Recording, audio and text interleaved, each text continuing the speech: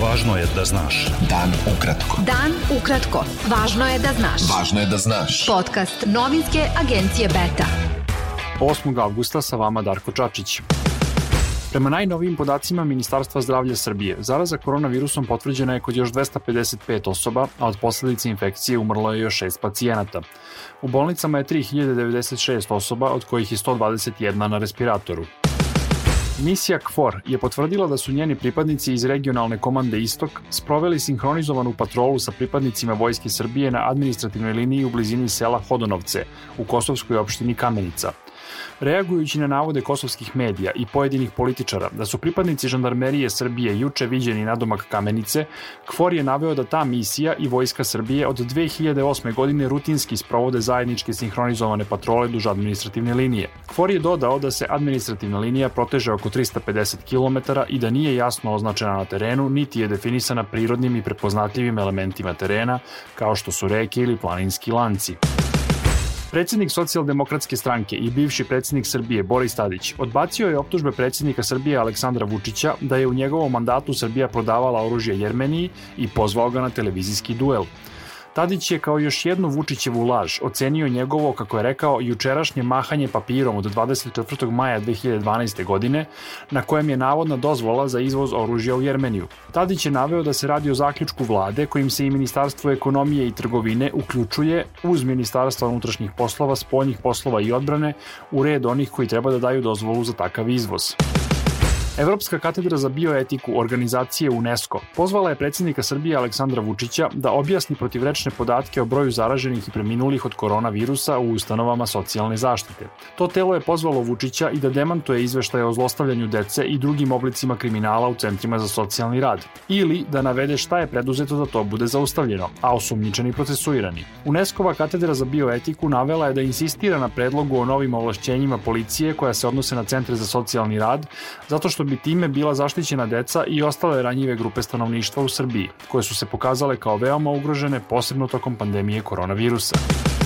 U prihvatnim centrima u Srbiji trenutno je smešteno 4200 migranata i nijedan od njih nije inficiran koronavirusom, izjavio je ministar odbrane Srbije Aleksandar Vulin.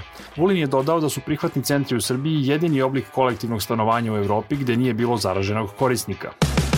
Lider Srba u Hrvatskoj Milorad Pupovac poručio je ministru spoljnih poslova Hrvatske Gordanu Grliću Radmanu da im nisu potrebni mentori iz Beograda, ali ni patronati iz Zagreba.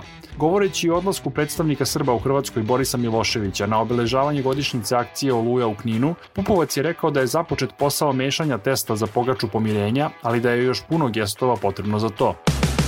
Ministar odbrane Srbije Aleksandar Vulin upitao je šta Hrvatska tačno slavi u Kninu očišćenom od Srba ako Oluja nije bila etničko čišćenje, i dodao da nije dovoljno naći Srbina koji učestvuje u proslavi proterivanja njegovog naroda da bi ta operacija postala legitimna i bezgrešna. Komentarišući izjavu hrvatskog ministra spoljnih poslova da se predsjednik Srbije Aleksandar Vučić meša u unutrašnja politička pitanja Hrvatske i da Oluja nije bila etničko čišćenje, Vulin je rekao da je predstavnik Srba u Hrvatskoj Boris Milošević doveden u Knin na godišnjicu Oluje da bi hrvatski političari mogli da ga koriste kao argument za napade na Srbiju i kao dokaz da su Srbi razjedinjeni. Beta. Dan ukratko. Policija je suzavcem rasterivala demonstrante u Bejrutu s kojima se sukobila na početku protesta zbog ovonedeljne smrtonosne eksplozije u kojoj je poginulo više od 150 ljudi.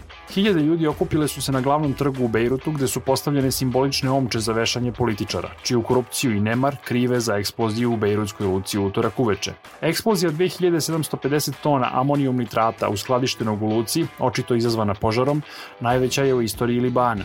Pričinjena je ogromna materijalna šteta, a više od 60 ljudi i dalje se vodi kao nestalo.